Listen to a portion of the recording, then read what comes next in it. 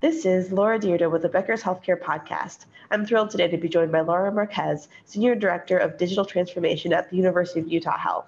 Laura, it's a pleasure to have you on the podcast today. Great to be here, especially with a fellow Laura. Thanks for having me. Absolutely. It's going to be a fantastic conversation.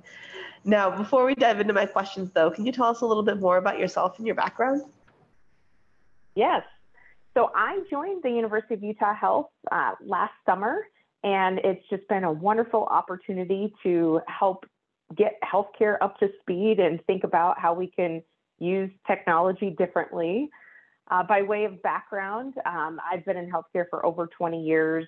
I started at the bedside and really worked my way from the bottom up, which has given me a great appreciation for, all the various roles. So I was actually med school bound and never got in. And that was okay because, life took me down a different path. And in my Master's of Healthcare Administration program, I kind of fell into clinical informatics and, learned more about the electronic medical record. And then shortly after that, I became an analyst and started leading teams and then multiple teams and then had an opportunity to lead a department. So prior to Utah, I was the chief application officer at UConn Health in Connecticut.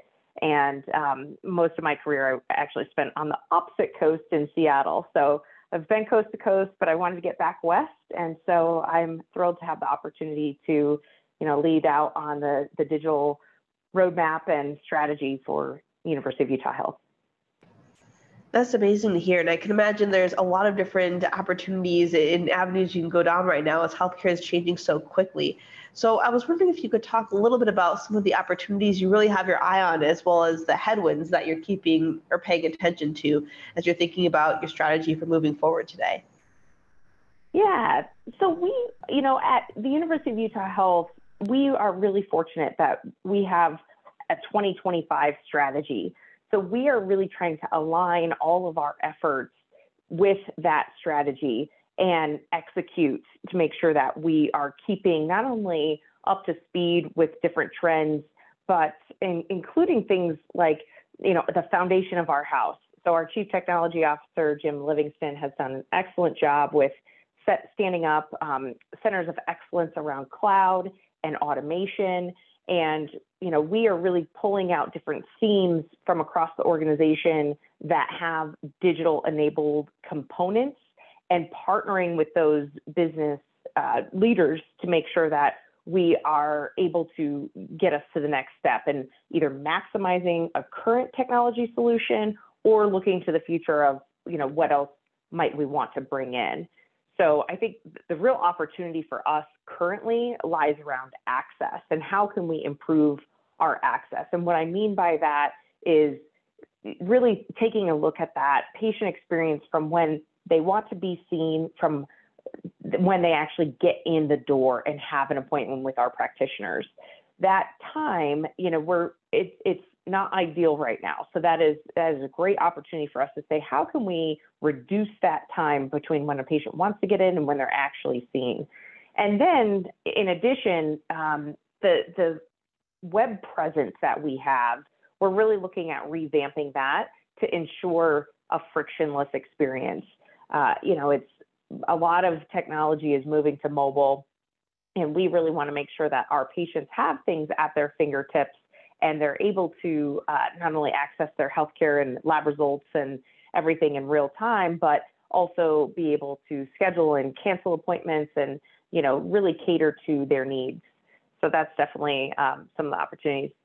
As far as headwinds, as many other organizations are feeling the same, financial struggles, I think where we're really thinking about is how can we do more with less? How can we really have buy-in around prioritization and have those conversations with the various IT governance committees to make sure that our IT teammates are working on the right thing. We're happy to work on anything, right? We're a customer service department, but we want to make sure that we're meeting the organization's needs by having what is going to deliver the most value. Where are the projects that we can, that are either revenue generating or maybe a cost reduction by improving efficiencies. So we're really taking that lens to ensure that we're using our teammates in the most appropriate way to get the most value out of our department.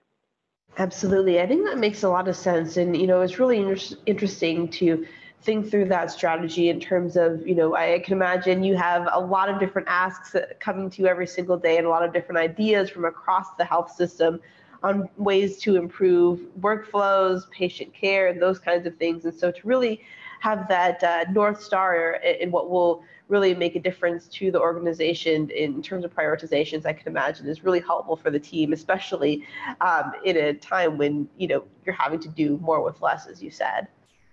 Yes, absolutely. Now, I'm wondering, obviously it's a challenging time right now for many different reasons, but are you thinking about growth and development right now? How are you seeing yourself in your department growing and developing in the future and then adding value to the organization? We are certainly thinking about growth, and one really exciting project is building a brand new hospital in an underserved area in Utah. So this is, I feel like it's once in a lifetime opportunity to be part of such an exciting time to reach out, to build our community and to extend our reach to serve those who probably need it most. And so we are really looking at designing like a hospital of the future and leveraging some of our smart room technology that we've implemented at our rehab hospital and bringing that forward as a new standard. So, I think that in itself, is going to be a great project for the growth of the organization. And that will land us at a 6-hospital system instead of a 5-hospital system.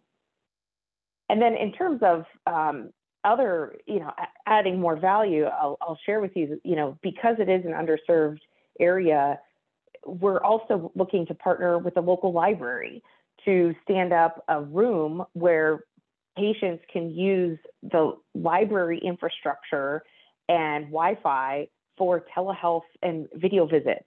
So this is wonderful because many people might not have internet in their own homes.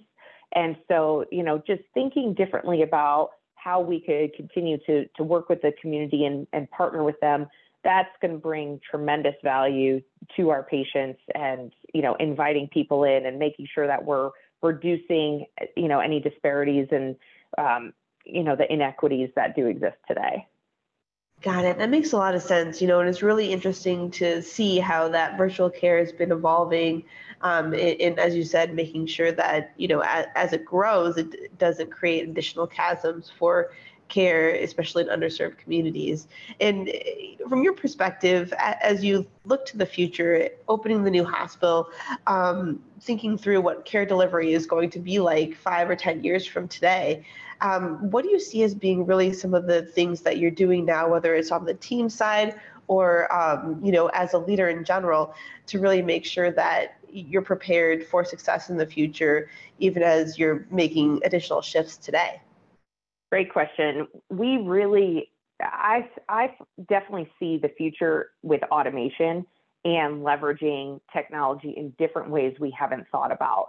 So, we know with the workforce and staffing crisis that exists throughout, the country, if not the world, we are certainly looking to leverage things like remote nursing and finding ways to use ambient listening to help with documentation. And we're designing that hospital to have, cameras in the rooms with audio and speaker, two-way options.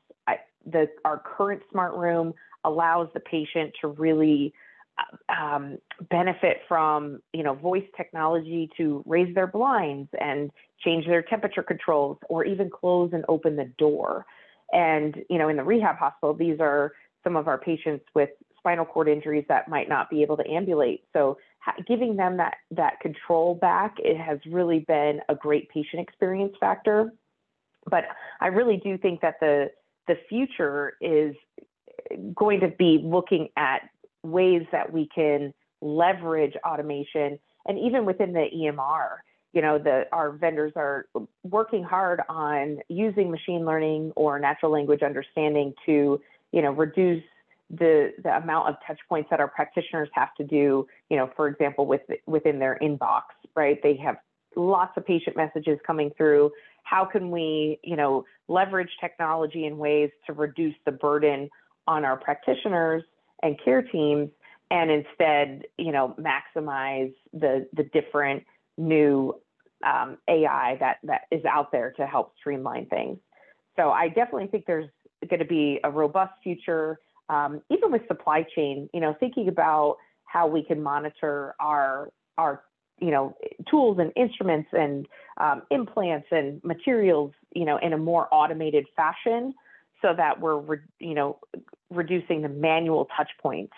And those teammates, one thing that I always hear is, oh, robots are going to take over and we're going to lose our jobs. There are so many great human components in healthcare that can never be replaced. And I really see it as an opportunity for those teammates to get leveraged in a different capacity and be able to connect with patients in a different way, or give back, and still connect to purpose of our health system. But maybe they're not doing, redundant jobs that a computer or artificial intelligence can do. We could then upskill them and leverage their talent in a different new way that we potentially haven't thought about. That's a great point, and I really appreciate you talking through how technology can really augment the team that you have today, whether it's clinical or operational administrative teams, because as you said, there's so many different ways that you can use it to level up the skills for the people on the team, but certain ways that you can't replace that human touch and the things that people uniquely can do. So I think that's really, really valuable to think through. Now, as you're moving forward, is there a risk you feel like really is important for you to take, or an investment worth making this year, especially as I know healthcare dollars are precious, and especially precious right now? I really think that the future holds a ripe opportunity for the personalization piece. We know as a consumer, when you think about your own experience, whether it be online ordering of goods or food, or the airlines or your banking, it becomes very personalized. And I think in medicine, we don't do a good enough job at that. And that lends itself for a wonderful opportunity, because we have this patient data. We are sitting on this rich, robust amount of information of those we serve. And, if we could tailor even educational content and have more touch points with our patients beyond our walls, not just at their outpatient ambulatory visits or when they're admitted or when they're prepping for surgery. What if we could get really upstream and really start thinking about predicting, health problems that might come? If we could get in front of them and help educate and really tap into wellness, then we could prevent that admission or maybe prevent that surgery. And so I think that builds loyalty to a system as well, because, the patients feel like, oh, they really care for me. They want me to stay well. And we do, we really, I think there's a big shift happening. My boss, Donna Roach, our CIO, is wonderful because she doesn't call it healthcare. She calls it health and care. And I love that. Just that little nuance to split that word, that's what we're here for. And to be able to serve our communities in a different way and make it more personal, I think that is the best investment that any healthcare system can make. I love that as well. It just definitely puts things into perspective, and really thinking through how you can keep the health and care of your communities set forward and really straight, so that people get the information that they need to live healthy lives, the support they need, as well as when they do need treatment and additional medical care. It makes a lot of sense. And before we wrap up our conversation, I know we've talked through a lot of the different ways that healthcare is changing today, and I can imagine that it will just continue to accelerate and evolve in the future. So what do you see as the best opportunities for growth and development on the leadership side? What should healthcare leaders be doing today in order to make sure they're ready to lead in the future? Great question. I think, the power of networking is so huge. I think one of the great things that came out of the pandemic is that hospital systems had to work together. We were all, rallying around a common purpose to make sure that our patients in our communities and, our family members and teammates were taken care of. Everyone was able to get, testing if they needed or a vaccine when they needed. And so I think that has brought a new sense of camaraderie in the industry, and networking can be so powerful because we're all facing very similar, if not the same challenges. And when we could, the melding of the minds together, I think there's great power in that. And so I think as leaders, we need to be open to, asking for help from our peers and colleagues, whether it be from a competitor or from, another system across the country. I think there's ample opportunity for us to be sounding boards for one another and learn from each other and, talk about what was hard, what lessons did you learn? What would you do differently? If you had to do this all over again, would you choose this, same vendor? I mean, those are the types of conversations that we could really get into to kind of peel back the onion and understand those same pain points and how we could continue to do better to serve our patients.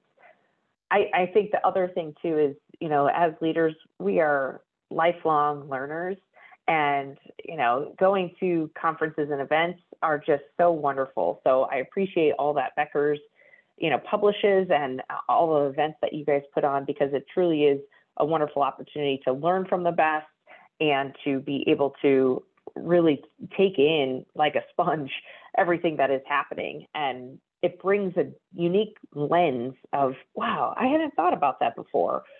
Hearing a different perspective, really increasing our diversity of thought is, I think, one of the best things that we could do to continue to advance healthcare. Absolutely. I think that makes a lot of sense and really is inspiring to think about the possibilities of what we're able to do as healthcare leaders going forward. Laura, thank you so much for joining me on the podcast today. This has been a really fun discussion, and I look forward to connecting with you again soon. It was great to be here. Thank you so much for the opportunity.